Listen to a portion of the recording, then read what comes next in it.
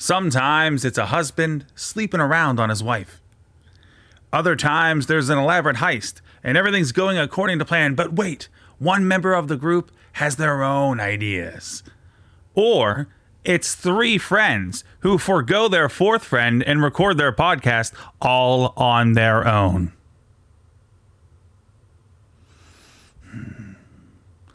It's Betrayal this week on Nothing Good.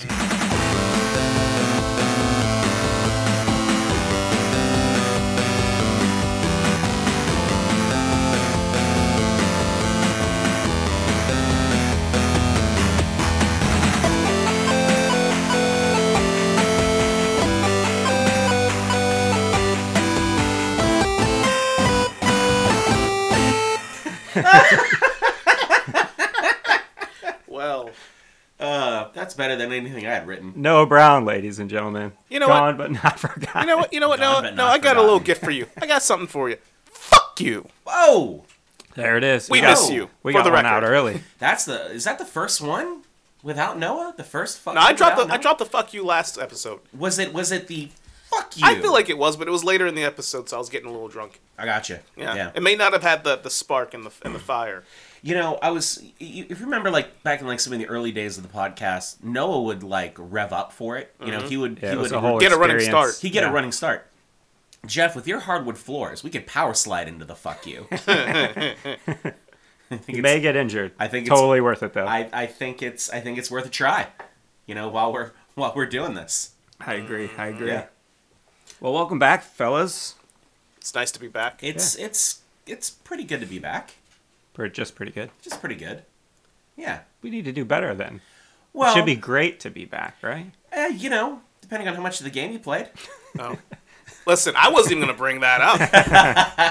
But shit, since you it's just did. definitely gonna come up. Speaking of games, so we're doing something a little different this particular episode. Now, obviously, our general focus is to cover things that are a little older, things are a bit more of a retro feel, things from the 80s and 90s, maybe the very early 2000s. Rare, I think the only time we've ever done anything like this is the new Spider-Man movie. So behind the curtains, over a year ago, when Noah and I decided to do this show, and we were going through like what did we really want to cover for sure, and I kind of was like, well, man, there's this game. And I mentioned Hellblade to him, Senua's Sacrifice, because I've heard of it, but I've never played it. I'm like, listen, if there's a game that anybody who's a gamer has access to I don't even know if it's on PlayStation or not, but I think it is. But it's originally an Xbox exclusive or on PC. If you want to experience a masterpiece of a game, you want to play Hellblade. He like really perked up, and I'm like, it's going on the list. So it's a little newer. I think like 2019 it came out. It's a 2019. very new game, but it's so good. I cannot encourage enough that if you have access to this game, it's worth the money. If it's full price, it's worth the full price. Yeah, and it's available on all platforms. So it originally came out as a PS4 and PC game in 2017. 2018 it was ported to the Xbox. 2019 it was ported to the Switch, and in 2021 it was redone for the Xbox Series X and Series S. So if you have any gaming system, you can play this fucking game. You know, not really the kind of game I think the Nintendo crowd would play.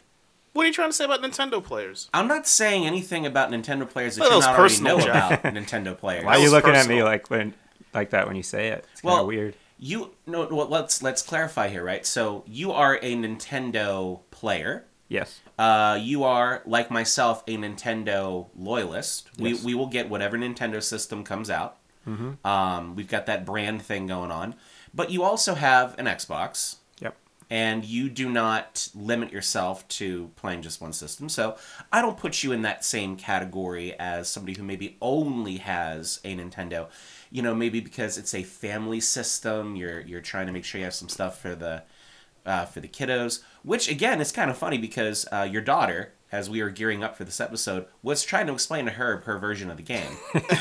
Through the lens of an 8-year-old. Which I wish we could have had that conversation recorded. But my favorite part is her looking down at Riley and going, if you understand this, there's some other things going on. Yeah, I would be concerned if you totally understood everything that was going on in this, because there was a lot happening. It was a lot for sure. Yeah. So, the basic concept here is this is a third-person action puzzle game. Very much in the vein of, like, you know, like the Tomb Raider games that came out where it's, like, you know, a lot of puzzles and different little biomes that you go to. But more specifically, this game is about, I don't know, I can't remember the actual, like, what her tribe is. I can't remember, I don't recall. But it's like a Norse woman. The Pict tribe in Orkney, Scotland. Scottish. Around 980. There we go. Thanks, Mac. You're welcome. So her name is Senua, and she's suffering from hallucinations. She's suffering from paranoid schizophrenia. She's suffering from, ultimately, psychosis. That's what this game is really about, mental health. It is Wasn't easily... he also a wrestler for WCW? Psychosis? Yeah. Yeah, Psychosis. He had the mask. He did have the mask, Yeah. He had the mask. He was pretty badass, actually. I had a little bit of trouble disassociating between Psychosis the wrestler and Psychosis the mental health condition as this game started. Oh, Are you sure you that played also the right says something game? about you. We are talking about WCW 2000, right? Oh, Halloween yeah. Havoc. Right Halloween back to Havoc. it. Oh, It's back. It's still playing. It's never left. So Senua was on this mission. She's on this quest. The love of her life, a man named Dillian, has been brutally murdered by a rival tribe How do we know it was brutally murdered? because they. You didn't get You didn't that play the far in game. the game. Oh. You find out that he I was appreciate you brutally asking that he was question. brutally murdered. Yes. He was Did very they actually brutally say murdered. brutally as a part of this? You see it. He was you sacrificed. He was see it. sacrificed. He's murderized. Yeah. But is the sacrifice a brutal murder? I mean, since in Isn't some cultures, any sacrifice brutal? not necessarily, because in a lot of cultures they probably consider that to be a beautiful sacrifice. I don't think that Dillian No, did. there was fire and blood, and I don't think he wanted to be. probably was not a pleasant experience for him. The Northmen Yeah. they Northman murdered him. Northman Raiders killed everyone in the village and sacrificed just Wait, him. Are you talking and about murdered everyone Are you else. talking about Viking Raiders? Not the tech team. Okay. Full circle. Yeah. And not the rest of the luchador psychosis. So, Okay. she's on this quest. She has his head. That's all she has left of him. And she is trying to, because in her belief, in her people's belief system. Wait, is it the same head as Al Snow? That's not what everybody wants. Oh, it's a different kind of head. Yes, it is a decapitated head. Oh, what's the head that Al Snow wants? I think you know. Everyone knows. Oh, you know. Yeah. So she is. You were doing your best to derail this Yeah, whole conversation. pretty much. No, it's just I got just for whatever reason, as soon as you mentioned Psychosis, and I thought about the luchador from late '90s WCW, and also a small cameo in Spider-Man. Right? Isn't he the first wrestler that is like getting carted out after Bonesaw? I have no idea. I actually think he is. Yeah, I don't recall. I mean, very well. He's could like, be. oh, my legs, I can't feel my legs, and like he's getting carted out on a stretcher when Peter's standing there in So his is that? Do sweatshirt. you think that's him based on The Mask? The Mask? Yeah, or... I think it's the Mask.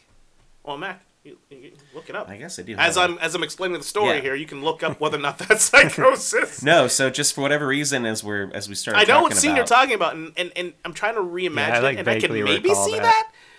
Do I pull up the scene? Are we allowed to even like play a scene I on, didn't. I on just. the I air mean, you can here? just look or- up and see if it's him. Yeah, you could just Google it. I So guess. anyhow, she's on this mission to retrieve his soul, because in her people's belief system, the skull, the head, is the seat of the soul, and she is going to hell to face Hela to retrieve said soul, because she believes that she's the reason for all the horrible things that have happened. And Mac thinks this is funny. No, it's because as I typed in "is Psychosis in Spider-Man," the first search results that came back is "does Spider-Man have a mental illness?" Oh, well, he probably does. And just the first response is not at all. He's totally normal. At most, I'd say he has forms of anxiety. I'm just laughing because that wasn't what I was expecting for my search results here. Good old-fashioned Google machine. Yeah. It'll get you every time. But yeah, so that's sort of the basis of the story. And before we dive too deep into it, so the game was developed by Ninja Theory, which is a video game developer, obviously. British company. Hellblade was their first self-published title. It's wild. So they were really focused on that. Before that, they had made Kung Fu Chaos on the OG Xbox. Really? Yep.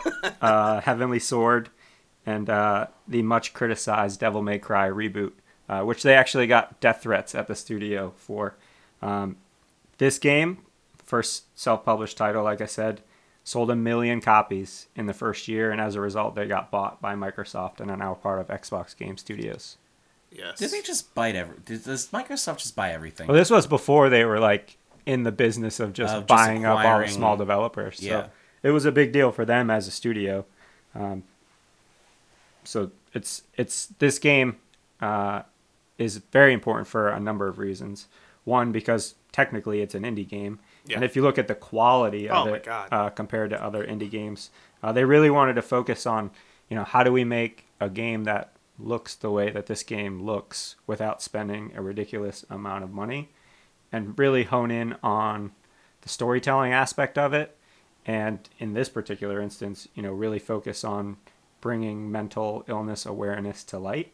So they work closely with neuroscientists, mental health specialists, people who are living with psychosis today, to make sure that they weren't like falsely representing that illness in the game, so that people can actually like get awareness from it. Yeah.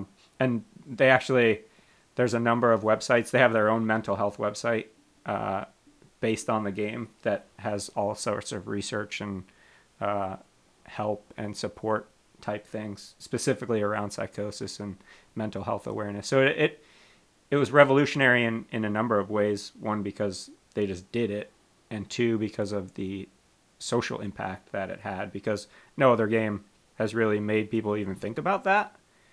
No, I can tell you, yeah. there's never been a game I've ever played that really put it front and center. It made you empathize. Yeah, for sure. You really sort of, and even at the beginning of the game, it gives you a disclaimer that, hey, this is a real illness, and this is what it's like for people who are going through that. So like, you start to think about the game a little different, because you're like, what's real and what's not, and if you put yourself in Senua's shoes, like how would you react and survive and thrive with that constantly going on in your head? So within, Senua as a player, so we know she has psychosis. She has a number of voices in her head. The Furies, I think they're The called. Furies, the Darkness, Dillian are all within her head talking to her. And one thing that's really cool, and I'm sure we'll dive into a little bit, is sort of the experience aspect of this game. So in most games, you're just playing it. And if you're playing it without headphones, you can hear the voices sort of subtly. But if you put headphones on, they're in your head. Yes. Like the voices are loud and in your head. Yeah, the way that they have the Dolby, it makes it sound like it's it's not on the outside. It's like right in between, like behind your eyes. It's an and amazing experience. Yeah, there's no like heads-up display. There's no tutorial when you start the game. It's just the voices telling you what to do and what to not do. Yes. It's pretty unique. So Yeah, I definitely needed the tutorial. When I first started playing, I haven't really played a game like ever like this, right? So you're conditioned to how you play certain types of games, and I'm like, all right, here we go. I'm gonna boat. I'm just rowing. Do I row? No, I don't row. All right, we'll just keep going here. Get out of the boat. All right, let's go ahead and do some shit. And you can't do anything. Yeah. Like I'm like, oh, I'm trying to jump. No jump. Trying to like unsheath my sword and just kind of swing at some shit. Nope, can't do that. And I'm like, I'm just walking.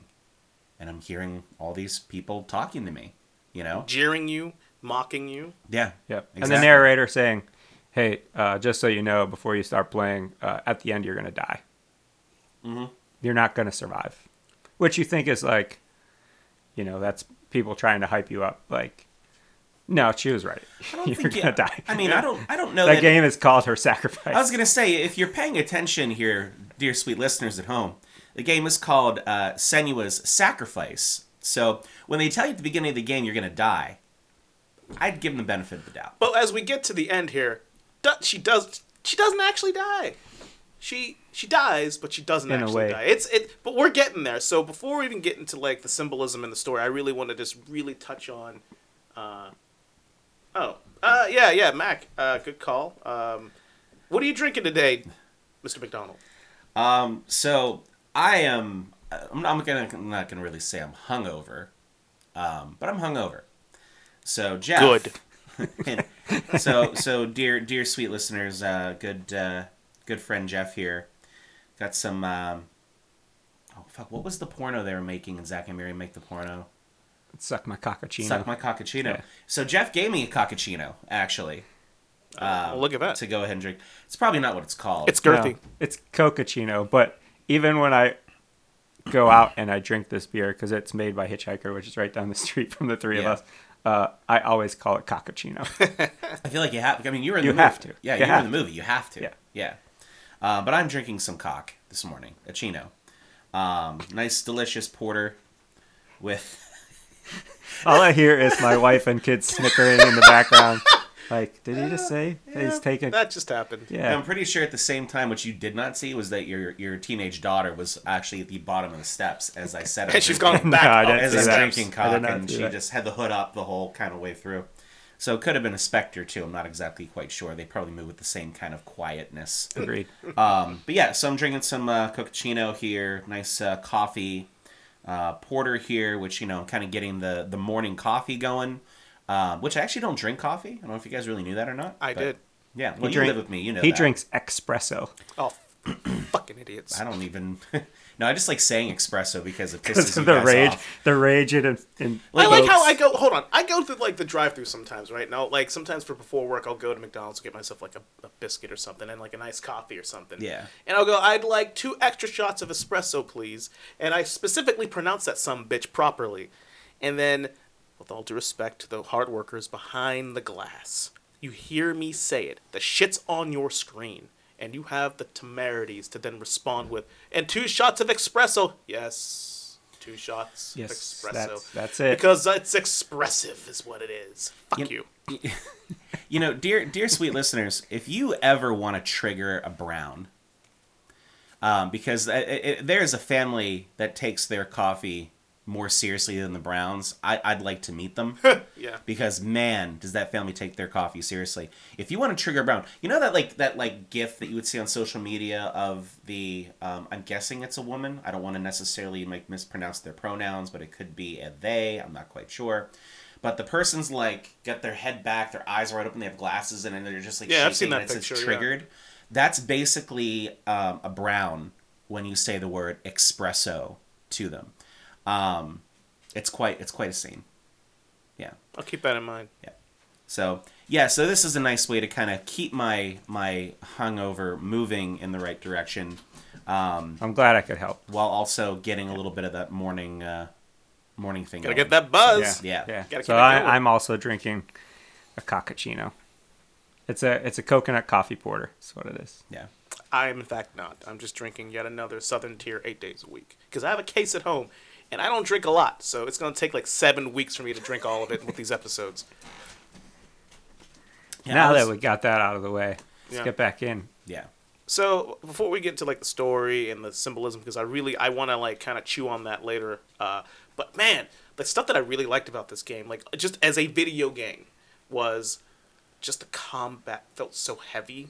It felt so good. Every swing, it meant something, you know. And once you start mastering the parrying and everything, and you really start getting a groove and a vibe. But if you're gonna have a game with swordplay and shields and maces and axes, it's got to be heavy. It's got to feel like it means something. And with the overall Viking, you know, just the heavy theme throughout the video game, you're not dealing with like British weapons. You're not dealing with. I mean, you're talking. They're like, all very primitive. Everything's very primitive, but like you said, Jones, the weight. You know, like when you're striking those giant wooden shields, you know, you feel like you're Yes. not getting anywhere by hitting those shields. And that was one of the things for me, at least early on playing the game, that was such a pain in the ass to kind of get used to, was just the parring system. And, you know, you don't have a health meter in this game. There are no health you're not getting any health packs or anything. Nope. There's nothing. It's just, you know, you're playing as this character, and if you get fucked up, the rot sets in. Yeah. And, you know, you basically have only so much time like if you keep dying in the game, the rot's going to continue to set in, and once the rot gets to your head, you're dead. That's what they say. But Yeah. it doesn't. It's a MacGuffin. That's the Well, best part. But that's the best part. Exactly. But that you're at experience. it gets to right here and it just stops. Yeah. But they did that on purpose because of the immediacy of the moment that Senua's in. She's so convinced of all this stuff that's happening that if the rock gets to her head, then it's over. Right. And so for my first playthrough, I'm like, oh man, I can't fuck up. I gotta really do this. And I learned much later on after my first playthrough that it didn't actually matter. And I was like, well, some bitch. You know, it's funny. It's funny because like as you kind of go through, and I'm sure we'll talk about some of the levels and some of the things you experience in some of the levels. But you know, they say very clearly to you, like, and I think it's written in the text pops up on the screen that if the rot gets to your head, all of your progress in the game is done, and you have to start over from scratch, right? So you feel this sense just as you start playing the game, and you know, because I mean, you're probably playing the game for how long before you even encounter anything that you have to fight, right? Yeah, a little bit. Yeah. So you kind of got this establishment already where there's not a lot going on. You're walking around, you're exploring, you're kind of figuring out like just the landscapes and everything. And then once you finally have an encounter with a bad guy, you know, they start kind of tossing that stuff out to you, and you're like, well, fuck. Mm-hmm. You're like, I cannot screw up here. Yeah. It's finite. Yeah, exactly. And that's the beauty of it. And it puts and you play that. You play with that finality. Finacity. We'll go with that. I don't know. I was trying to come up with a word that sounded like very fancy. Use that more often. Finacity. Yeah. The finality to it that you don't really get in a lot of games. And the gameplay is sort of unique. You know, we touched on both sides of it. So one part is all you can do is walk and run and look around. And you run. You don't even run fast. No.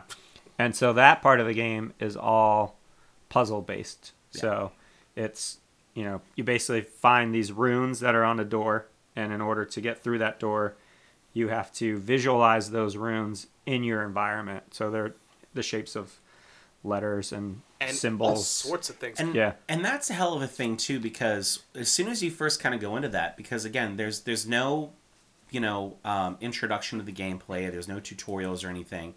You basically have to figure that out real quick. What you're looking for, because you know there's nothing to kind of lead you into that.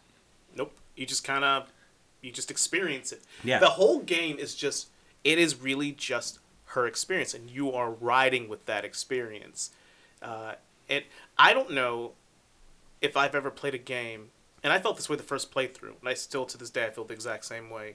I don't know if I've ever felt so much for a singular character like that I'm playing as.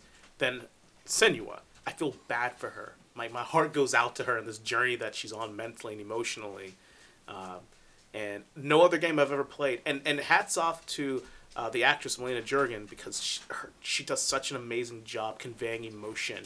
Her eyes are so expressive. She doesn't have to even say much, but her eyes, her facial expressions, the fear, the angst, the sadness, the regret, the self-hatred, all of that. You just described my Saturday night. Hey. That's a hell of a night. A terrible Saturday. That's the South Side, man. But it's interesting because like as you're playing through and when you get into those moments in the game, so typically you see Senua from behind and you're sort of running through the environment. But in those moments when you're in your head, the camera spins around and it's close up on her face. And you can tell sometimes it's in the moment because she has her face paint on. And then sometimes you can tell you're just in her head because her face paint is gone and her clothes are different. And it's just like, it sort of sucks you in, not only to make you feel emotionally about that character and sort of connect with where she is on an emotional level, but you can see sort of the state of panic that she's... And panic is a good word. That she's always in that sort of alerted state because she doesn't know what's real and what's not. So, okay. What I do for a living, and I've known quite a few people in my life with significant mental health barriers. Some with multiple personality disorders, some with just full-on psychosis. What I do for a living allows me to engage with a lot of people who suffer from varying levels of psychosis or disorders. And it's interesting. You learn. I learned in school, and they taught about it until you really start seeing it, and this game captures it perfectly. The point you just made, a certain state of alert. She's always on alert. When people are suffering from this, they're never relaxed. It's Right. always fight. It's not. It's always fight or flight. It's constant.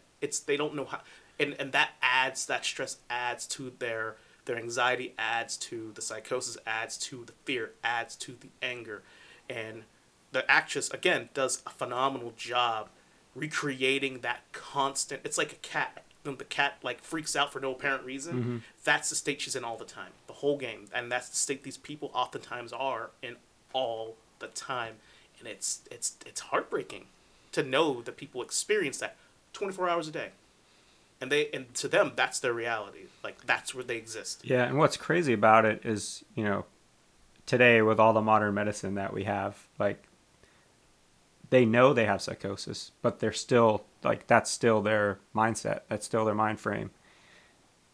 In Senua's case, she believes that she's cursed. Yes, so good. Because she was forced to believe that as a child. And so she feels like everything that bad that happens in the world is her fault. Because she has this darkness inside her that no one can explain. And it's so tragic. Yes. And we'll get into her backstory Yes. that unfolds throughout the game here shortly. And what do you guys think of the game graphically? It's beautiful. Isn't it? It's visually stunning. It's a visually stunning game. I was floored by how good it looked especially when I first started playing it. I thought like the stuff that I had watched, the things that I saw in previews and everything, that was just, we're gonna mock this up a little bit just to get you interested, and then there's gonna be a loss in the you in think the those are just presentation. cutscene graphics. Cutscene graphics and things like that. But no, I've not seen very many video games, if maybe any, that were this beautiful to look at. It's atmospheric. It is very atmospheric. Yeah. Yes. Yeah, the game's just it's stunning. I cannot praise the developers enough for the work they did. Can I use a word here, Jones? You can use whatever word you want. Fuck. No. Okay. I just wanted to say that. Okay. Ethereal. Graphically? Yeah. I'll go with that. I mean, especially when you start kind of playing into the mists and the environmental changes that go on with different stages. There's a lot. There's a lot. I wish you played some of the trials, man. They were so good. I did the best. At this point, you should just continue I'm going. playing. I'm not gonna not play. Yeah, at this point, you have to. Listen, I'm already fucking invested in this game a lot. Yeah. So, and I hit a snag in where I am, and I can't figure out one of the puzzles. Out of curiosity, where are you at? You say Valravan, right? I'm in Valravan, yeah. Are you doing or what part is like the part where is it because you have to do like the little gates where like you look through one, which I love that. The perspective of what you see through one versus the other. Loved that. The first I realized, I'm like, wait, what? Let me look at that again. Motherfucker. Yeah, and that comes back into play later in the game as well. I picked up on what to do where that was concerned kind of pretty quickly. I'm just at a point where I can't figure. I mean, I think it's in the stage where there's two of the puzzles, the Raven puzzles that I have to kind of put together. There's one from each side, and I just can't find out how to get to the place to get the perspective to see it. One of the things for me that was so challenging about the game is there's no map to it, right? There's you just wander. You're just wandering. So when you're in some of these spaces that you're in are pretty big, you can find yourself very easily, and I think this kind of plays into a lot of the mental stuff that Senua goes through as well. I mean, you can just find yourself repeating patterns and repeating places, and you really have to kind of take opportunities to step back in the game and be like, okay, I need to like figure out some way to systematically cross-section where I am in the space and figure out exactly what haven't I walked to yet, where have I, what haven't I seen. Because there's a thing in the game that you have to do really early on, everybody, which I've never experienced this in any game that I've ever played. It's the focus feature, which I think it's so unique, but also plays so well into what Senua goes through, is that focusing is an ability for her. right? Yeah. And for somebody who goes through that, that's got to be so difficult because, when she's focusing, she's, calm, she's quieting the things in her mind, and it plays out really powerfully in that and aspect. part of it too is an extra layer of challenge, because when you're in like those combat situations, especially later on in the game where there's 6 guys at once and you can only focus on one of them Yeah. at a time, when you want to use the focus and you can't, Mm-hmm. it's like this extra state of like frenzy, Yeah. because you're like, oh shit, I just need to keep backing away as far as I can, and oh wait, I can't actually leave the area. Like, Yeah. I'm in it, so I just have to muscle through. Well, and the thing about that too, because again, no map. The way that the perspective of the game is, was that third person? It's third person, and then when you focus, it's first person. Yeah, Yeah. but like, because you can't quite always grasp your space, the voices are telling you they're behind you. Don't get surrounded. Yeah. Like, and that plays into your paranoia playing the game. Yeah. Because again, when you first start playing this thing and the first time you have combat, the fucking game tells you, this is your rot. If it hits your head, you're dead. The game starts over and you lose all progress. So then it just plays, and again, it's a smart way of playing into your normal anxieties of playing a video game like this, and it just makes it heightened. Hard agree. Yeah, it's like Yeah. the NES days where there was no save. Oh my god. Like that's it. Up, down, down. You get left, one right, chance. Left, right. That's Get it. the 30 lives, Yeah. man, and just pray to God. Yeah, I don't know if the game doesn't have any weaknesses, and I will say this. It's the same thing I said about BioShock Infinite. The thing that I'm not happy about with the game is that I can't experience it the first time again. Like that first playthrough, and I'm so jealous that you guys had that experience. I'm like, man, I played it again, but like, I already knew what I was gonna do. Yeah. It still felt good. It's still, I'm like, I remember how much I missed this experience, because I'm like, I kind of was like excited to play it, and I'm like, oh, it was my idea. I'm like, all right, let's do it. And then I said, I'm like, do I really want to play this again? Like, I already know what I know happens. what's gonna happen. Yeah. So then like, but like within 3 or 4 minutes of the game starting, I'm like, I'm in. Let's do this shit. I already know what's gonna happen. It doesn't even matter. See, I don't know that I had that experience, but the more I played it, the more it just pulled me in. Yes. I really like the puzzle aspect of the game.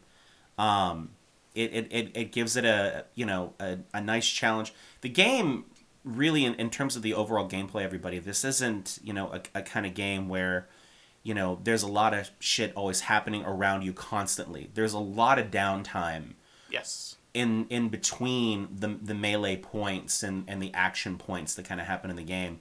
And it gives it a nice, a different rhythm to how you play. And, those downtimes really make the action pieces, I think, that much more important when you play. Yeah. And I think you feel and experience it more. I'm gonna do something because of different that. here, Mac. I had to interrupt you, All right, but go I feel like ahead. it's a moment. Yeah. I'm gonna do something I've never done. Right here, right now, in front of Jeff, in front of you, in front of God and everybody. I'm gonna piggyback off of you. Oh shit! I didn't even know you did that. I don't. Shit. I'm never doing it You again. never have. Oh my You God. swore on this show episodes ago that you would never piggyback. I feel like somebody has to piggyback, and it'll have to just be me this Oh my time. God. I'm never doing it again. Just don't piggyback bareback. To piggyback off I thought that's where he was going with this. I thought the pants were coming off or something, and I was like, well, shit. and I feel dirty even saying to piggyback off of what you just said. I didn't want to lose the moment. No, you're good, man. You said there's a lot of moments of downtime, and Jeff can attest to this. There's like an actual almost a third of the game where there's just no fighting. Mm-hmm. Like no, I mean like later in the game, like you get to a point where you don't have your sword anymore, You and can't you fight. just can't fight. Yep. And there's just the trials, which are, what was your favorite trial? Because I have a favorite. My favorite was the darkness, even Yes. though it was the hardest. That was motherfucker. Yeah, it was so because good. she's basically just walking around with her hand out, and you can only see like 10 feet in front of you because there's no natural light. It's just everything's dark, and there's these creatures that just They're are like out of nowhere. pustules with legs Yeah. and arms, Yeah. like throbbing, wandering And they're like around. and then anytime they see you, like you start glowing red, and then they'll maul you if you get too close. So It's fucking intense. but the whole reason you don't have your sword anymore, it gets shat because you go to bat, and I think it's Hela shatters your sword. Yes. That shit don't go well. You know, people playing this game, if you're a fan of the Thor franchise... This is not Cate Blanchett. It is not Cate Blanchett, but, you know, I give Marvel a lot of credit. You do get to see nipples, though. Noah, that's for you. Yeah, Noah's a big fan of nipples, in case you guys didn't know. Well, you guys know. I know. Yeah, Yep. you know. We've seen it. You've seen it. But dear sweet listeners, Noah Brown, nipples, they're peas and carrots, right?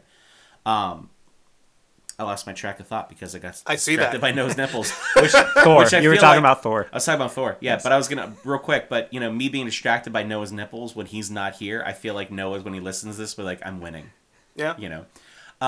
But you know, credit to Marvel and Stan Lee and the Infinite. We're just gonna go ahead and take all of Norse mythology and put into comics. Like, when I get Jeopardy questions that have to do with, like, Norse mythology, I feel like I know them all because I've watched the Thor movies enough. But my point to that is that, you know, there are points in the game where you focus on these runes that are just scattered throughout the different levels. The totems. The totems. And the totems give you story, you know, into Norse mythology and to the character and what they're going through and all this other stuff, right?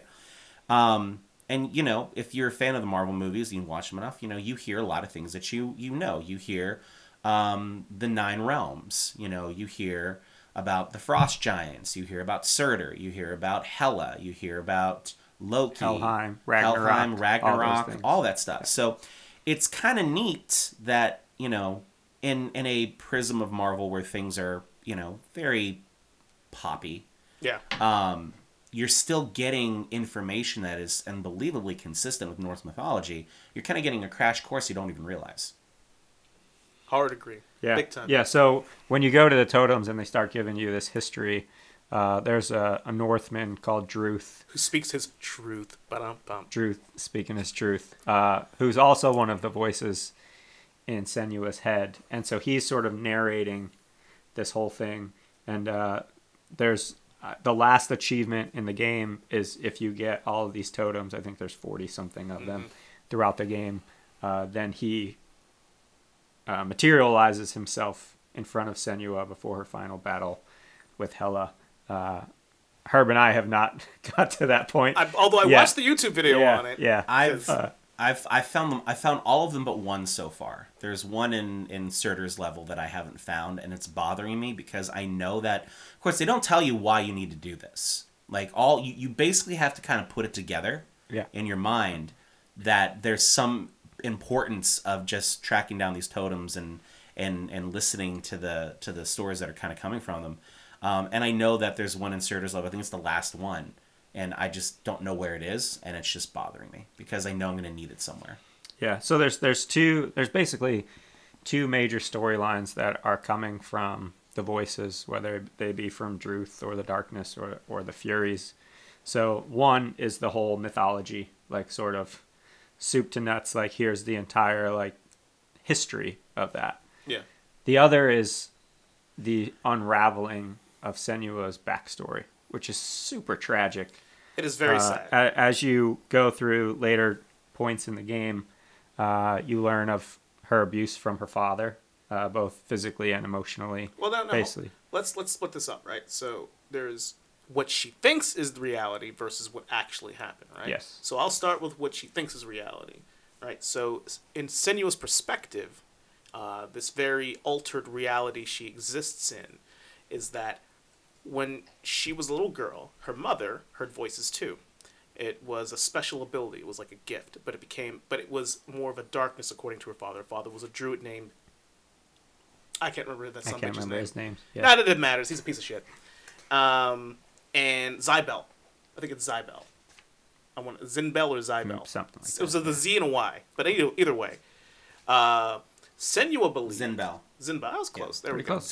Zynbel. Yeah. So Senua believes that her mother committed suicide, threw herself into the ocean. Correct. Because of her forsaking the gods. And her father reinforces this notion that the darkness that was in her mother was nothing but evil.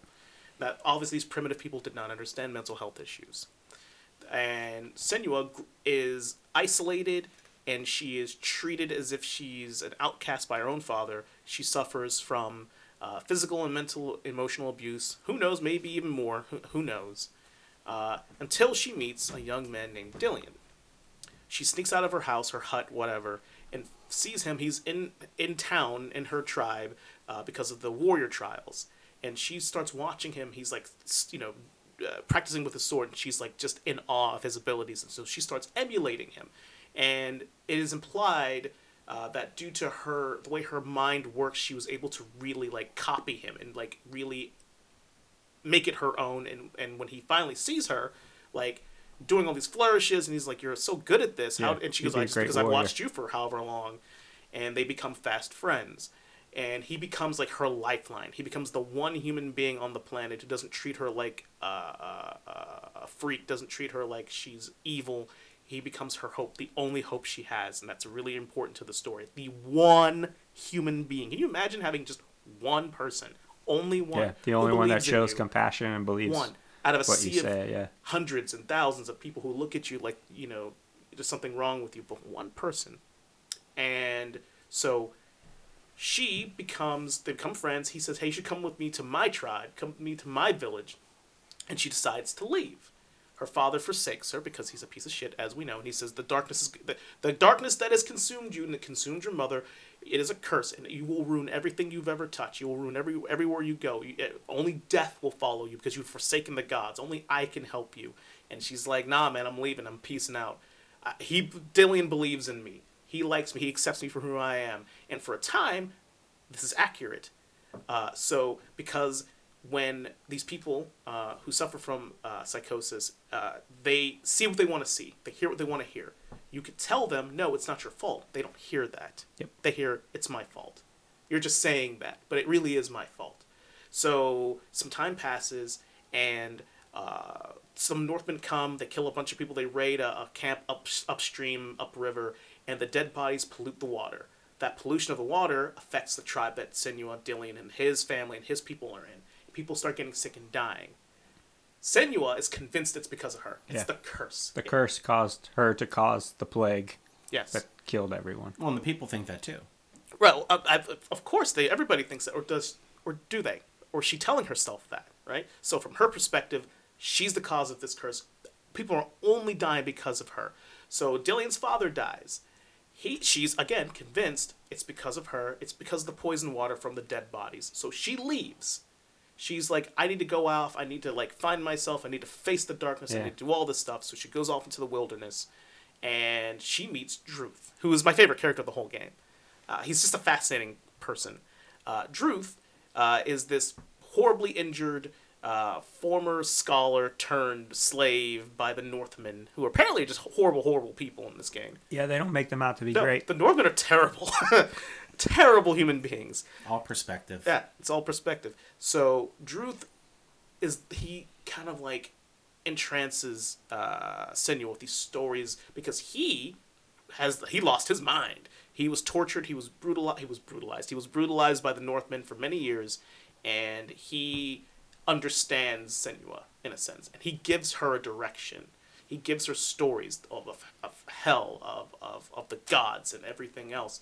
And it gives Senua like a foundation, and when she decides to return back to her town, to Dillion's hometown, that's when she finds that everything has been destroyed, erased, and Dillion's dead. So this is her perspective. Everything is her fault. It's all because of her, but that's not the case at all. It's all happenstance. It's all perspective. And in reality, the big question I have is everything that you do in this game it doesn't happen. None of it's happening.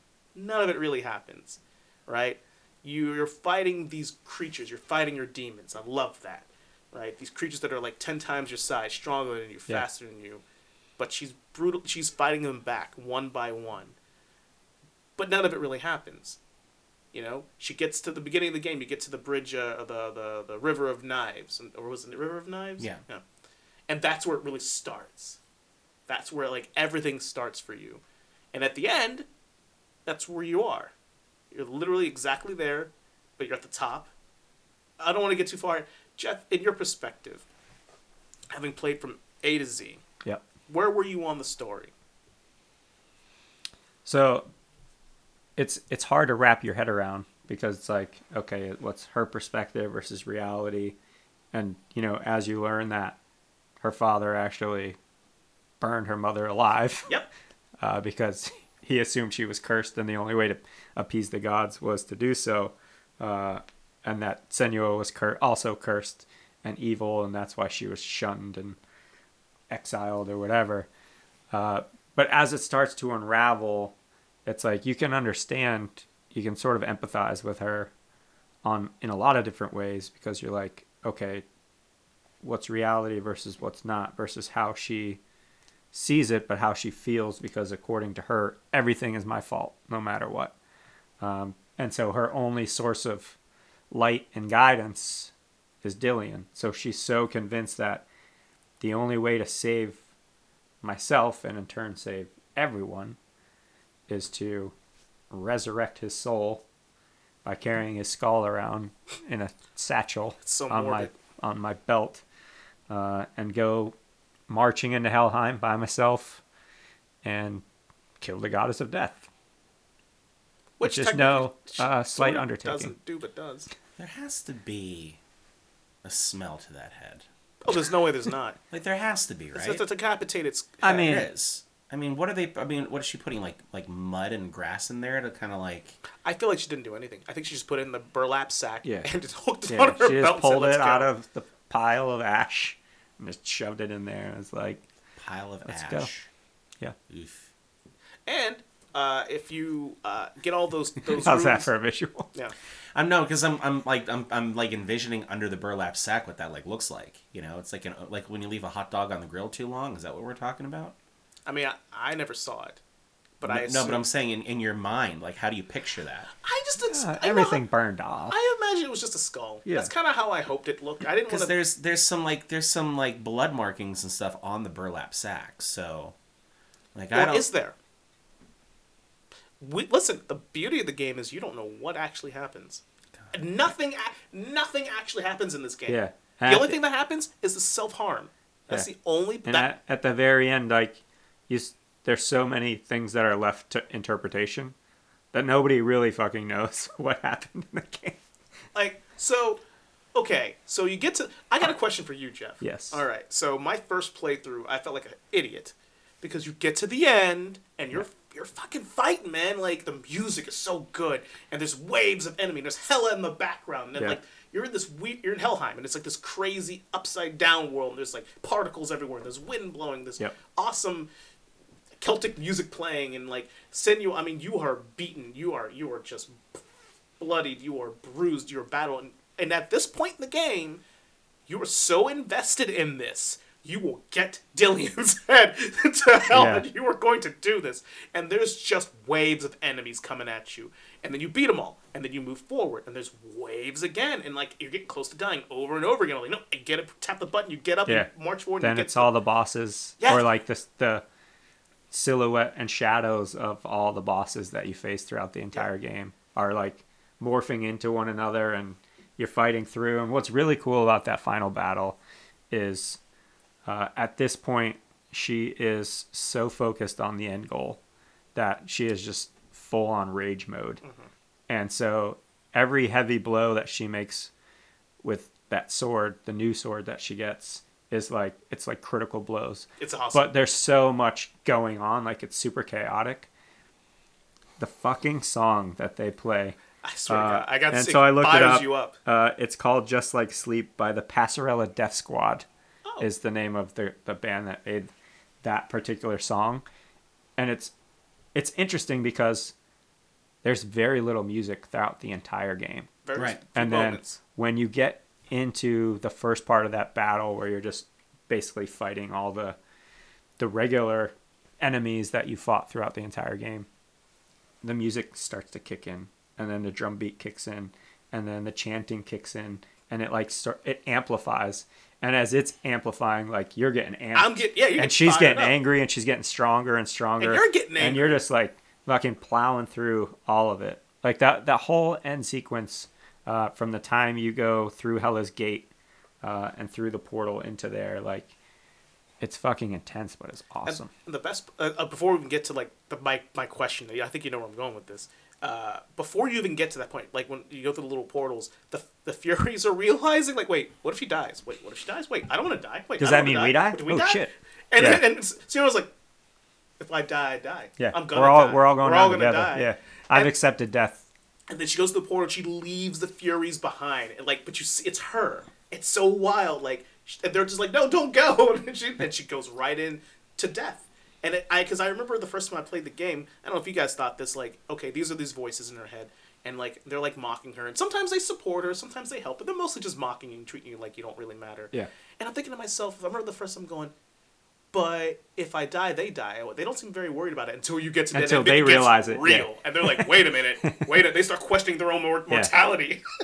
It was so creative. But so my question to you: how long did it take you before you realized what you had to do, or did it just happen? You're like, well, fuck, I died. It was probably when you get to the third part of that last piece, where it's like, Jesus Christ, like how long Like, is how this, can I how do long this? is this fucking battle? And then you're like, oh wait, I have to die. Like that's the whole point of the game.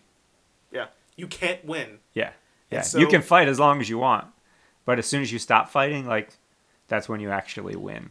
Yeah, I'm not sure how long I played until I like went. Let me just try to die. Let me see what happens here. And I went, motherfucker! I just sat here for I don't know how long. That's an interesting- Stressed out. That's such an interesting point because it's so against everything that you go through Yeah. playing video games. It's the exact opposite. Exact opposite. You're Yeah. right. And it's as soon as you die, it's fade to black slowly, and then right back to reality, and you're alive. It's like, what the fuck? So then It's deep. Yeah. So she dies, but she doesn't die. But Hela's still there, and she's still got Dillian's head, and she's like, "Listen, you're gonna fucking help me, blah blah blah." And Hela's not saying a word, and but now it's the perspective of Hela looking down at Senua, Yeah. right? Because the deal is, in order for you to save Dillian, I'm going to sacrifice Yeah, she myself, makes a deal. and you can use the spirit of me to help fight alongside you in Ragnarok. And so Hela doesn't say a word, picks with sword, shoves her right through, and it was so fucking sad. So Senua was laying there, and it was so beautiful though at the same time. Such a cool scene. She's laying there dying on the floor of this massive area, and on the other side It's is a reflection. Dillian, a reflection of Dillian, kind of like mimicking her movement. He's just having this soft, warm conversation with her, and I think he's accepting the idea of death. I think Yep. is the conversation, and it's like. This is obviously a conversation they had before, and she's remembering it. And she fades off. And I think Hela takes the head and throws it off Throws it this off the bridge. lid. Because now it's Yeah. become the beginning of the game again. Yeah. There's no crazy dark clouds. You're back on that bridge area where the River of Swords are, but you're at the top of it. You're on the actual bridge now. And she throws it off. And then you kind of turn and realize that it becomes Senua. Hela was Senua. You were Hela the entire time. Every little aspect of this game was just another aspect of her personality, of her fear, of her hate, of her self-hate, of her regret, of her pain, and it was so moving because like again, it's hard to go back to the first time I played it to remember my feelings when I realized that I was Hela the whole fucking time, but like. Having played it through a couple times now, you just sit and you're just like, I know it's coming, but it still like hits me every time. Like, it was you. It was always you. It was always me the whole time. Everything. All Yeah, and the visual of that last shot before she walks off is so Hela standing over Senua's dead body, and as the camera spins around, they trade spaces. Yeah. So there's now Hela's Hela's dead body, dead on the ground. where Senua was supposedly Yeah. killed. It's like, what the fuck, right? But then the voices come back. The Furies come back, and they're like, oh, the darkness has come. That's creeping up, but it's different. It feels different, and it was so cool. Senua turns to the camera, and was like, I think she says, I have another story to tell. Yeah. Come with me, and then she just wanders off, and then the narrator was like, you should probably follow her. Like, I don't know if you guys have seen the trailer for the sequel. Well, before this day's over, you guys are gonna watch it. It's good. Oh man, I can't wait for this game. Whenever that one comes out. they announced it was in development in like Years ago. 2019 or 2020. They're working on it, man. It's gonna be a hell of an experience. So ultimately, the thing about if you get all those runestones on the totems and you get this whole story, Druth indicates that a man in black had tipped off potentially Dillion's village. So Johnny Cash. No. I feel people kind of assume that it was Senua's father. Is it Will Smith? No. It's not Tommy Lee Jones either. That was my next It one. was not Chris Hemsworth. It never was. Wasn't it? I don't give that movie as much guff as everybody else does. I've never seen it. Should. Never seen it. No interest in it. But it would make sense because Senua's father was bitter, angry, crazy old man, hateful, and it would make sense that in order to punish his daughter, that he would send the Northmen up there for free passage, safe passage, by the way. Yep. Ultimately, the game itself, the story is fantastic. The exposition, their ability to all the exposition is either through Senua, the darkness, which is her father's voice, which is it's deep if you think about that. Because I mean, really, what does your voice sound like? Your inner voice. Not like the darkness. Oh, thank God. But like, really, what do you hear in your mind? What do you hear? Do you hear your own voice? Hear a version of your voice? Hear somebody else's voice? Oddly enough, Richard Simmons. Are you being serious? No. Okay, good. I mean, you could have been. I've been fine with that. That's a good question. Just a lot of sweating to the oldies, really. Oh, okay. Yeah. Explains a lot. Yeah. Well, anyhow. Explains something. That's why you're all sweaty. That's why I'm always sweating. That's true. Fuck you, Jeff. But there's like people who like they like, you know, they say like I hear my mother's voice in my head like saying these awful things, or like some person, some negative human being doing these bad things. And I remember there's a part in the game where you realize, because the whole time, like, okay, you're starting to put together that this is all, a lot of this is probably in her head. You know, they say it's about mental health, blah, blah, blah. But the darkness voice, for a while, is just this other worldly voice just chastising her. And there's a scene where she's holding the fucking mirror and it's her talking and his voice is coming out of her. And that was so disconcerting to me. Because that's the scene where she hurts herself. It's pretty jarring. It's fucking Yeah, like, so after she... the sword After her gets sword shattered. is broken Yeah. by Hela, she contemplates killing herself. Yes. In It that was dark. in that moment before she goes into Odin's trials to get the new sword. So there's this moment where she's like, you know what, this is it. I'm just gonna off myself.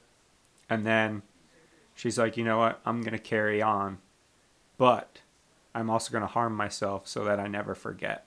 So she takes the broken piece of the sword and cuts her face like straight down the side, and there's just blood, and you see that for the rest of the game. Yeah. Obviously, as like this constant reminder of like that part of her that she thought was lost, but there's still that glimmer of hope.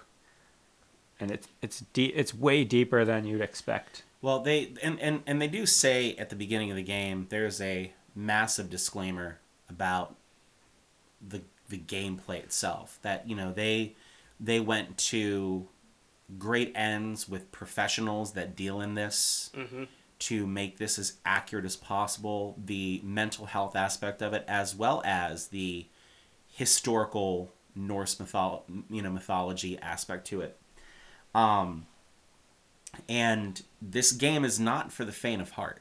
You know, there are people that, you know, if they're in your life while you're playing this game, that might have, you know, not saying they're experiencing psychosis, but have experienced any kind of aspects to this, you know, it can probably would trigger them. Possibly, you yeah, know, for sure. And they kind of let you know that, you know, before you get into this, there's going to be some very... It's a real thing. Yeah. There's a lot of really heavy shit you're going to experience, and you need to be aware of that.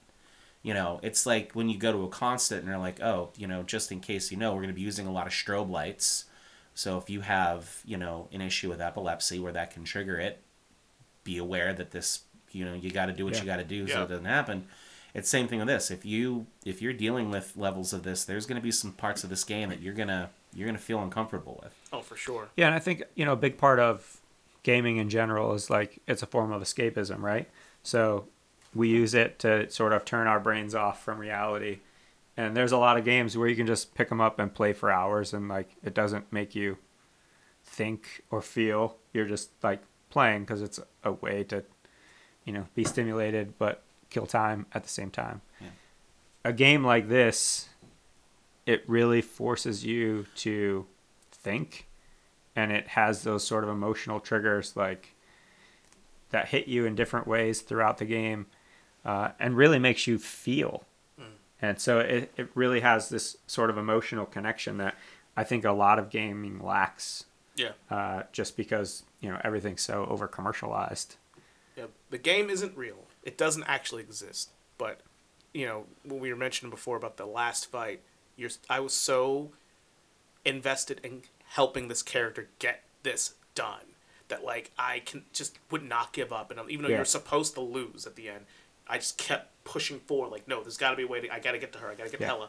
But because the storytelling was so well done and the acting so damn well done, like, holy shit, like she did such a good job of making you feel a certain way. Not because like, oh, the protagonist in the game, like, oh yeah, I gotta beat the game. But this girl, it's like you have to avenge this poor girl. Like you feel like you have to look out for her because she's in the world by herself. Yeah, somebody's got to.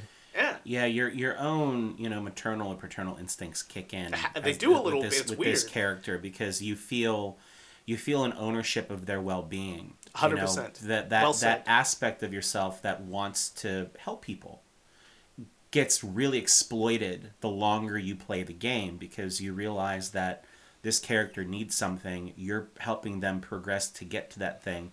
And because this is a very real issue that people can face, it attaches to you that way.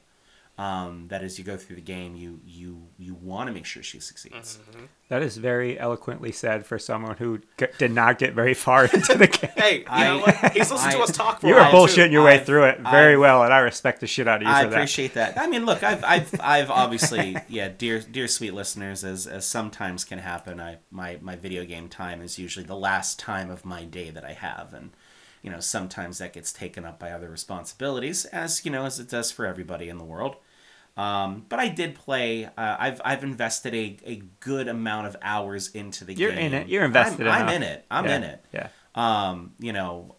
Enough to at least get the idea of where these things are kind of going. So What was your favorite level so far? Surtur. Just because how the environment burns. As soon as you activate the rune, in different areas of the level, and then all of a sudden you flash and everything's on fire. You hear people screaming. That particular puzzle was super frustrating for me. Like running back from the fire before you could get to the door and focus on it enough that it would burn. I died so many times, and I was like, "This rot is gonna get me, and I'm gonna have to start over." This is terrible. I don't want to start over. And see, that's where I started to kind of notice something about the rot was not quite adding up. Yeah. Because they don't even reference it the rest of the game. I mean, when you die and when you come back and when you start up, it shows like how far it's progressed, but it's never referenced again. But like as I kept dying, because I had the same situation, I eventually got to the point where I just stopped and I said, "Listen, I'm going to just practice trying to," because they say in that particular in that one part of it where they're like the Furies are saying in your head, you have to know the way back. Like, which way do you go? You're going the wrong way. Just fucking they just challenging you. Yeah, and as soon as you like go right at the tree where you're supposed to be left, like you're dead. Yeah, and it took me a while to realize that, because I thought, oh, do I only have like 30 seconds? And then I realized, no, as soon as I start going the wrong way, they're going to, because she starts immediately, because the whole thing becomes engulfed in flames. Mm-hmm. And she immediately starts coughing over the smoke, like you would, right? Yeah. It's not like you're playing the Ninja Turtles arcade game and the skyscraper's on fire and you're just kind of like going through slaughtering soldiers casually without even like, a simple cough. But, that is turtle power. But no, like the actual physics of, what you would experience in a world engulfed in flames like that, you would choke on smoke. And she does so many times you die. But that was challenging, because here's the other thing too, right? So like the very first time that I did that, I'm like, oh, so the world is open when you play the game. A lot of these levels are open. You can explore. You can kind of wander around everything. Open-ish. That's my point. Open-ish, right? So there are points, and you'll see like wooden fences and things around that just prevent you from going certain places. Rock formations, unless you can actually activate the action of climbing or dropping down or something, you can't. That was frustrating to me playing the game. I didn't like that my character was mostly grounded. Like I didn't like that there has been some like playthrough criticism about the gameplay mechanics, because it's like you can't do a whole lot, and then when you're thrown into battle, but you still can't do a whole lot. Right? Right. There's 5 buttons you can use. Yeah. And you can't get out of that. Right. But I mean, that's mild compared to issues we've seen Right. with other games. Oh, of course. Sure. A lot of great things make up for Yeah. the lack of gameplay mechanics. But my point to that is, so when you get into Surtur's level and then everything becomes engulfed in flames, I'm like, oh, well, the flames are just going to be boundary restrictions as well. No, if you cross into the flames, you fucking burn. And You will. You light yourself. You gonna learn today. You light yourself on fire. And I'm like, well, that's very real. Oh, shit. It's like, well, shit, right? So I really enjoyed that part of it, and like I said, it took me a little while to realize that I need to like practice a little bit to make sure I know which way I'm going. No, go left, don't go right. But also like when you get to Surtur, like right before, you have to run through flames, and basically you have to burn yourself, and then you kind of like come out of it, and then Yeah, as soon as you get through the wall of flame, then it's like there was no fire there actually. yeah, at all. exactly. That's amazing. right? It's all But like in your head. but you also see Senua is like completely burned. Like going back to that wonderful visual that I provided our dear sweet listeners, a hot dog that's been left on the grill for far too long. It's like Anakin in episode 3. Yeah, exactly. So, yeah, she's extra crispy at that point. But then all of a sudden it's nothing, right? But yeah, I've really enjoyed. I like that level because I know again going back to Marvels, I've always loved Surtur. I've always thought that's really a cool character. I like how they portrayed him in the movie, and then kind of coming back to this and seeing another representation of that, but probably something more grounded and everything. I just thought it was really, really cool. So I know that we will, we're probably going to wrap up this episode a little bit here, but there's a couple things I just want to do some quick shout outs on because, man, well, real quick before you do that, hold that thought if you don't mind. it's held. My favorite level. What about yours? Mine was the Sea of Corpses. Because of the way that it looks, the way that it feels, and all the hands of all the dead are coming out of the walls. Is that the one where it's just body parts everywhere? Yes. And then it's extremely jarring because in the face of the mountain amongst all these dead spirits and demons is Senua's mother. And she's just screaming out for help and crying for help. And it's so jarring, but at the same time, it's like, it's so visually impactful for as fucked up as it is. That was my favorite level just from a visual standpoint. I think the bosses were very well done throughout the entire game. Although, and I don't know if you experienced this, Jones, on your couple of playthroughs, but it seemed like it was harder to fight hordes of regular enemies than it was to actually fight the bosses, with the exception of what was the name of the creature that was in the tower. That was the hardest one. So, okay. First of all, before I go and answer that question, I have a question for you that I wanted to pose. Yeah. It's one of the questions I was going to pose anyhow. Yeah. The Sea of Corpses. What do you think it smells like? Because Not great. inverted butt. That's what I think. Just inverted asshole. Like a bushy inverted asshole. Do you know what it doesn't smell like? A tuft of ass. Yeah, that's in the direction I'm going in. It's not going to smell like the state of Michigan. Like, this is what it kind of looks like. Yeah. Like, just body parts and just... Yeah, I can't imagine it. Yeah. And there's parts of the games. I mean, when you do the swamp trial, Yeah. and everything is rotting. The swamp trial And is also what I call every time the I go plague. outside in the summertime. Oh! Yeah, fat kid problems. Yeah. But like, Big there's boned. certain parts of the game like that. Those 2 levels in particular, it's like, man, that's gotta smell. It's bad. got to smell fucking It's terrible. everything's just Maybe it dead. doesn't. Maybe it just smells like Kool-Aid. But so what you were asking about, like, yeah, I would say that with the exception of the Beast, because that was a bit of a fight. That was quite a fight, actually. He was way easier in the final battle, like his shadow form. Yeah. Well, I guess because he probably needed to be. But actually, to that point with that particular creature, my favorite level for sure is actually the Blind Cave Trial. That's my favorite level. But my favorite moment, because this game plays on primitive fears too a little bit. Definitely. Oh yeah. Yeah. When you're a little kid, right? And Jeff, you played this level, so you'll appreciate this. And I think Mac, you might appreciate this. When you're a little kid, and I think most kids have this weird ass fear of walking up your basement steps, and the lights are off, and you're just sprinting up those motherfuckers Because you don't know what's behind you. know And what's there. You feel As soon as you turn the lights off, you're like, go. well. You feel Yeah. that because the lights hold whatever that is at bay. Yeah. Oh yeah. But you have to turn the light off. You gotta So fucking you got to sprint up fucking them book steps. because you don't know what head start you have. Yep. You don't know Right? if it's 3 steps behind you or 6 or Nope. 1. So you have to make sure that you got to pretend like it's 1. It's funny how most little kids have that fear Yeah. because it's basic, Yeah. right? So there's a point in the game where it plays on that fear. It's the beast before you even fight him. yeah. Like where you when have to you're get- when you're going through Helheim to get to the gate and he's guarding it. So like there's like points where there's like little like pockets of light, like a torch or whatever, and then there's just darkness to get to that light. And once you're in the darkness, you hear like this growl and like there's like flashes of some Yeah. weird craggly thing behind you, but it's not really there, but it's in your head, it's there. Yeah. And it's like getting closer, you get to the light and it's gone. And I'm thinking to myself, it's like being a fucking kid again. Yeah. Like running up those basement steps. That is literally that fear. And I it's- had that sort of moment when you're down in the very bottom of the tower and you have to crawl through the cave and it keeps getting smaller, and then you get to a point where you're holding your torch like just barely above the water and you're like, the only way to get over there is for me to go under the water. Yep. But if I do that, my torch is going out. And so you dive under the gate.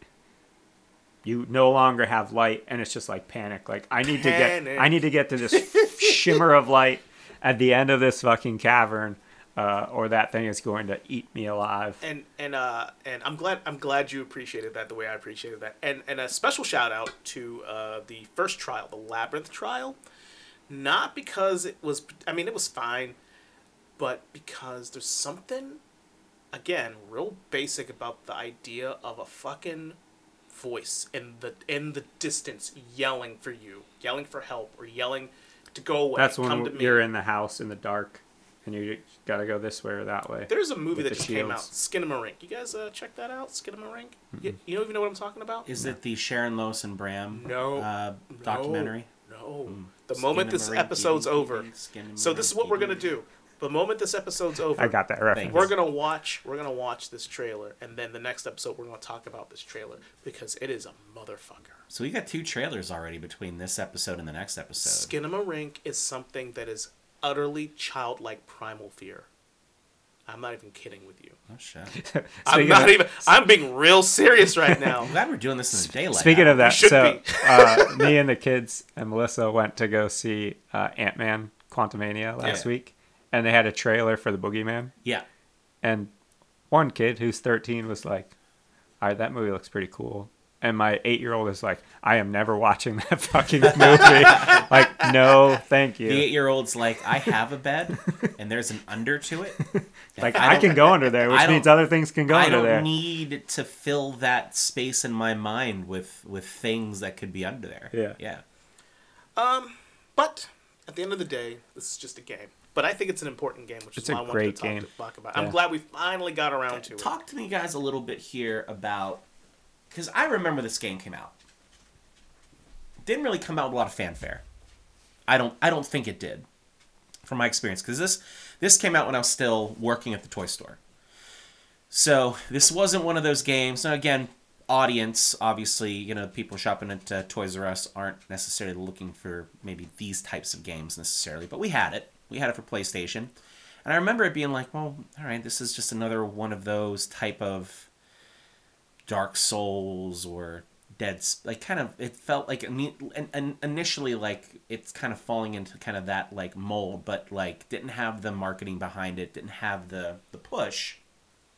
So I'm like, well, is this, because those games can go either way. They can be really fucking fantastic like this is, Yeah.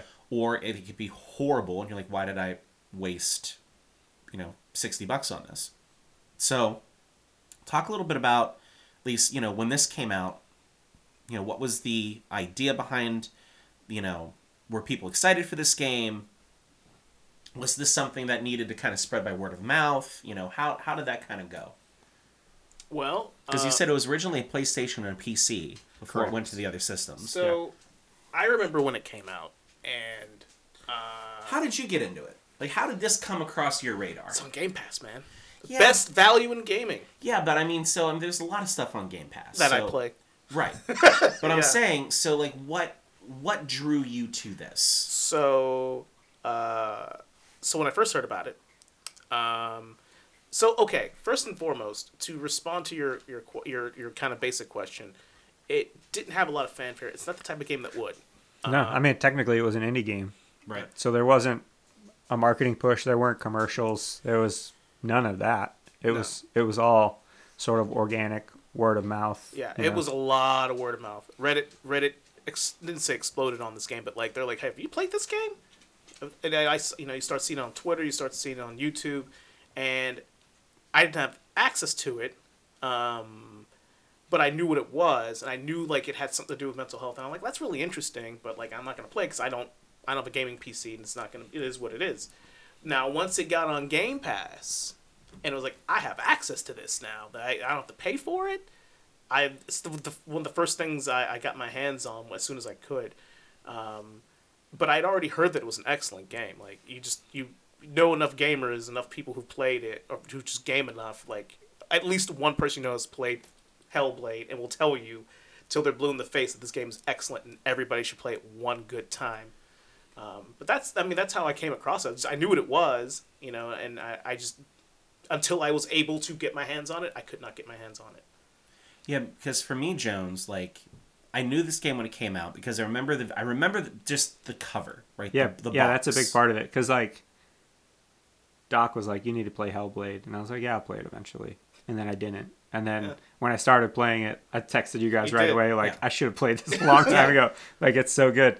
But the one thing that you remember is the cover. Yeah, just her face. It's not much to it. No. It doesn't tell you anything. Simple. But That like for me, a title like if it was just called Hellblade, I'd be like, well, fuck, let's go, right? But then you got Senua Sacrifice. I don't know what the fuck Senua.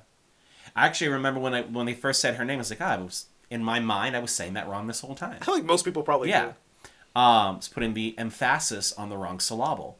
So from a psychologist standpoint, why would you buy it if it was just called Hellblade? What's the draw there? It probably so honestly, right? I won't bullshit with you. I'll give you an honest answer on this one. I would hope so. No, As opposed to- no, As I'm just opposed saying, to me just making it up as I go. No, like going like try to go to a funny answer. Go back to Richard Simmons or something like that. Something like that, right? Because when I hear Hellblade, I think of like Doom. I think of games that Diablo. I go Dark Souls. You carry a big fucking sword that could be called a Hellblade. I don't fucking know. I've never played the game, but you get the idea. There are elements to when you get Hellblade of where you think that game would go, and if you like those particular games, You're like Soul Calibur. It's right, a big ass sword, it's a big same ass, as a Hellblade. right? Exactly. Yeah. So that's not so. Right there are 4 games that I could tie Hellblade to that would be like, yeah, you know what? I like those games. Probably gonna like that too. But as soon as you go to Senua's Sacrifice, to me it comes across, as, oh, should I know who Senua is? Is this a sequel to a game that I never heard of before? Should I go back and try to find that game first before playing this one because I won't know? There are just little elements to that, just on the psychological aspect, that would make me think maybe I should hold off on this. Yeah, Unless because, I get that. Right. So before, we're in a world now where you can pretty much download any video game that you want. But, when you're going to the store, and, how long has Game Pass been going on? been quite a while now. A couple Hot years. minute. Hot minute? A few years. Few years. But, you know, you had to purchase your game. So what am I spending my $50, $60 on? You know, right now, if you were going to go buy this game on Amazon or GameStop or something, it's $20 now if you want a hard copy. But I think if you wanted to download it to own, when I looked at Xbox, I think it's like it's $20 if you have Game Pass. It's if you just want to own it, it's $27 if you just want to download it and own it without Game Pass. So, you know, you could, today's day and age, you got to really focus where you put your money on, right?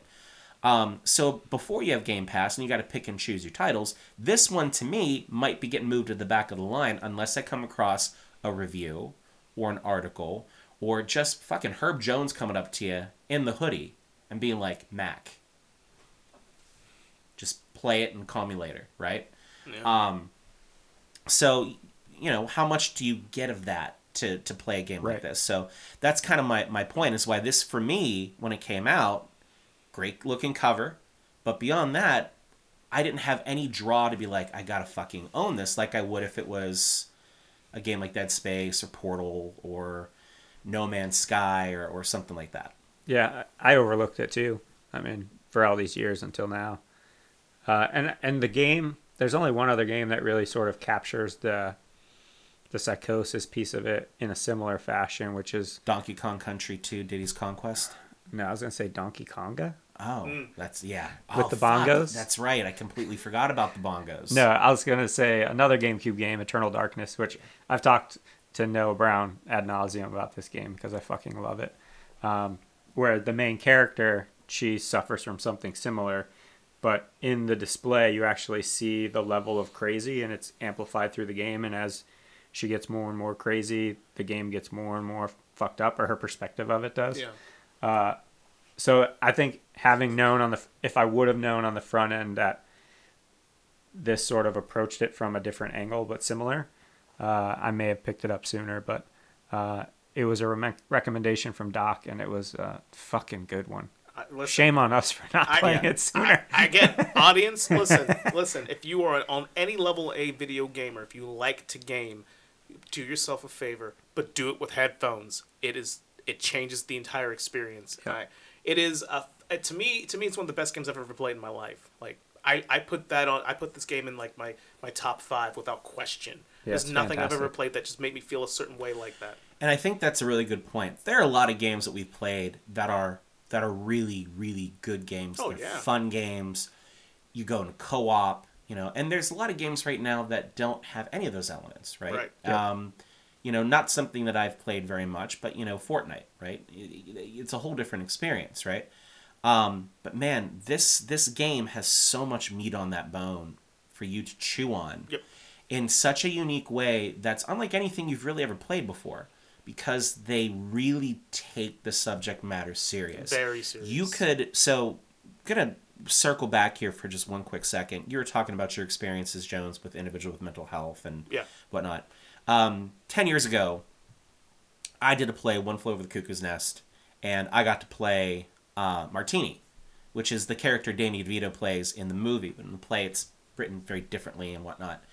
And he has psychosis. He's a schizophrenic. He has multiple, you know, he hears voices. He has PTSD. He falls into just episodes where he just completely hallucinates. And for when I did the play, the character has maybe 10 lines in the whole play. And, you know, as an actor, 10 lines isn't exactly what you want. But I was in the whole play. And I remember talking to the director about this, and he goes, listen, you know, remember about the character. And he's like, I'm going to give you leeway for this. You have 10 lines in the play, but you're an entire play unto yourself because of how your psychosis for the character is. You can do anything you want to do throughout the entire play. And as long as it doesn't interfere with stuff that's going on with the main storyline, go nuts. As long as you hit your lines.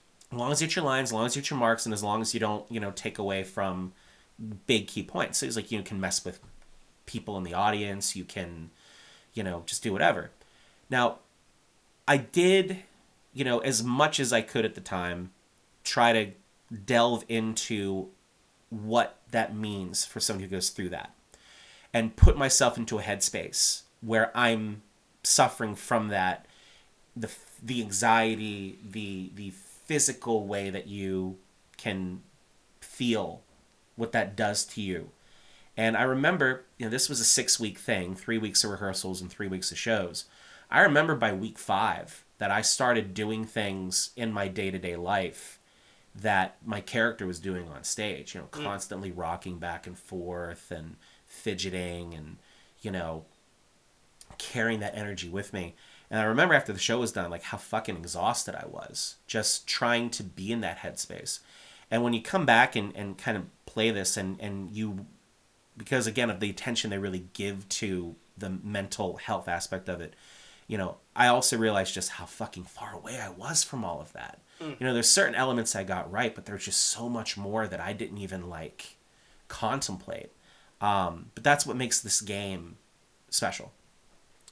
I big time agree on that one. And Definitely. well said. Yeah. Well said. Well, I think we have exhausted Hellblade: Senua's Sacrifice. But I've been waiting since we started this entire podcast idea. I've been wanting to talk about this game with people who played it. I have a couple buddies who played it, and we talk about it a little bit. But I want to do long form, and I finally did, so I don't have to do another episode ever again. I'm good now. I've won podcasts as far as I'm Punch concerned. your card and you're leaving. Yeah. That's it. Check boxes, man. Sometimes you just got to check some boxes. I hope that Noah, if you're listening to this, I hope you get around to playing. Because he and I talked about it. He's like, because I know Noah's not really into the sort of that vibe, but I feel like he would really appreciate this game for what it is. And I hope that everybody, again, it's like the 4th time I've said this, play it. Yeah, Play it's it. super Everybody. accessible. It's available on every platform. It's not a long playthrough, 10 hours or less, all in. Midnight Listener, I feel like you and I've talked about this. I feel like you haven't played it. Play it. Just do it. I'm now as the person who is still playing the game. They did go into this and say, Mac, this is, I think you can get through this one in the time frame that we need to be able to do the episode, 9-10 hours. I have been playing the game for not 9 or 10 hours, but I've been playing the game for more than 2 or 3. And I am not as far along as you guys say that I should be. So your 9 to 10 hour playthrough, I'm just going to go ahead and call shenanigans on that. And fuck you guys. Listen. It comes with experience. If you play more games, you play through a little faster. You have Game Pass now, so there's that. Put my hand over the candle here with a little burn action there. Oh my god. I do have it now. Yeah, I'm excited that you Yes, have it. yeah, And I've also, awesome. Because in the world of subscription services, right, we have a lot of them. Back in the day, it was a newspaper, a magazine, or something like that. And now it's streaming services and all sorts of easy digital content that you don't always think you're paying for. But I did do some manipulating in the budget to kind of sunset a couple of subscription services that I have, so that after I get through my trial, which is for $1 right now, it's not going to have any kind of an impact on the budget. So I'm going to keep Game Pass here for a You little should while. 100% keep it. It's And, even if you play 2 games a year, it's paid for itself. Yeah. Yeah. I mean, that's the there are games, and it's going to be a shill for Game Pass, but there are games that I would never have bought. Never would have. Yeah. But it's on Game Pass. I'll try it out. Vampire Survivors. Did you play Vampire Survivors yet? I didn't. You We son talked of a about bitch. it You did talk- get last around week. to it. Yeah. Yeah. It's on Game Pass. Worst case scenario, you don't like it. But anyhow, Final thoughts. okay. But I'll go real quick. Final thoughts on Hellblade is one of the most important video games I have ever played. And I challenge anybody to find a game with this particular direction that does it better, with more respect and appreciation to the people who this game is kind of focused on. With the storytelling, the exposition, the graphical fidelity, the sound design, there's very little wrong with it. You could complain about a few things. I argue that the grounded nature of how the character moves is a plus. Quite not a literally minus. only grounded. Yeah, I like that though, because it's realistic. No one in real life jumps all over Yeah. the place. Also, how frustrating was it when you have to walk across those tiny ass beams? The balancing part. I fucking hated that. I know, man. But yeah, it's top 5 as far as I'm concerned. Mac? I like what you said about respect. And I think that's the thing that I take away from the game, is that it was made with care and respect. I went to a science lecture with Neil deGrasse Tyson last week, and it was an astrophysicist goes to the movies part 2, the sequel. And the whole point of is how do you prove the science in movies, who got it right, who got it wrong, and everything, right? And one of the things he said, what I thought was really funny, he goes, Star Wars. There's actually no science in Star Wars at all. And I just laughed. That's just really funny. And the reason why I say that is because in a lot of times when you play certain types of games, there is no respect or care or love or science that goes into it. It's creative, it's action, there's, you can feel there's a driver behind why the game's created. This isn't like that. Right. And I think that that respect that they gave to the game is, again, why we care so much about the character at the end. So, Agreed. yeah, I'm going to piggyback off of you here, You Jones. son of a bitch. Piggybacks off of me. But yeah, I'm gonna say that the respect and care they gave to making the game, I think, is the exact reason why you all should play it. I'm going to piggyback off of Dave, piggybacking off of There's Herb a lot of piggybacking I'm not comfortable on with. the care and respect side, but I'm also going to add in awareness, because a lot of times people don't even think about, some of the shit that other people are going through. And this game brings to light a lot of that from a mental health standpoint. Visually stunning, the audio, the visuals, soup to nuts, just a great fucking game. Shame on me for not playing it sooner, but shame on you for not playing it sooner as well. That's right. Because, like I said, it's super accessible these days, so we encourage everybody to go play it and check it out. And tell us what you think about it, because, yeah, we're talking right now on the recording of this show, but we love to just talk about the stuff that we're passionate about. So play it and let us know what you think. And when you play it, forget about everything we talked about up until this point of the podcast, because we spoiled the fuck out of this game I for was you. literally going to say, you know what, though? The beauty of this game is you could spoil the entire story, and it does not Until you matter. experience it. It It's is- not, yeah. It's hard to... We could tell you every story beat, and like, I don't want to play anymore. No, you want to experience yeah. this. You guys said that about BioShock Infinite. Did you beat that game yet? No. Oh, that's what I thought. I don't even know if I have to. Just go and listen to the podcast Are you, again. are you any further than you were when we talked about it? No, after the months ago? podcast, Yeah. well, fuck. God damn it. It's always that- a lighthouse, Dave. There's always a lighthouse. That whole experience, though, of just listening to you guys talk about that was just was was good. enough, It was yeah. good for me. That's fair. So, Well, we appreciate everybody joining us this week. Another exciting episode coming next week. Mac, you want to talk about what it is? yeah, it is genital warts and the creams you use to get rid of them. We're going to have an expert on who confirmed has genital warts and is going to talk about the great care that we take in terms of how to live day to day with that. And then, also try to trick people into having sex with you. So a lot of really great information for our dear listeners that you want to make sure you tune into for that. Yeah, That- we're really adding to the universe, aren't we? Yeah, that is not the answer I was Oh, expecting. shit, hold on. Wait. No, I sorry. thought that- we were talking that's- about wrestling. That's 2 weeks from now. Favorite wrestling matches, part one. Part I one. want to go ahead and, we have it listed as favorite wrestling matches here. Our own personal favorites. Some of these may appear on common top 25, top 30 lists, things like that. Some of them maybe you've never heard of before, but we're going to go ahead and say part one because, fuck, when we started this assignment, I think my list was at 6 or 7 that I narrowed it down to. Not to mention the fact that, being that we are, at 75% operational capacity here without Mr. Brown, we do want to make sure that we'll be doing a part 2 and probably a part 3 down the road and be able to kind of get some of his insights on some of that as well. Absolutely. So favorite wrestling Respect. matches, part 1, coming your way, ladies and gentlemen, next week on Nothing Good.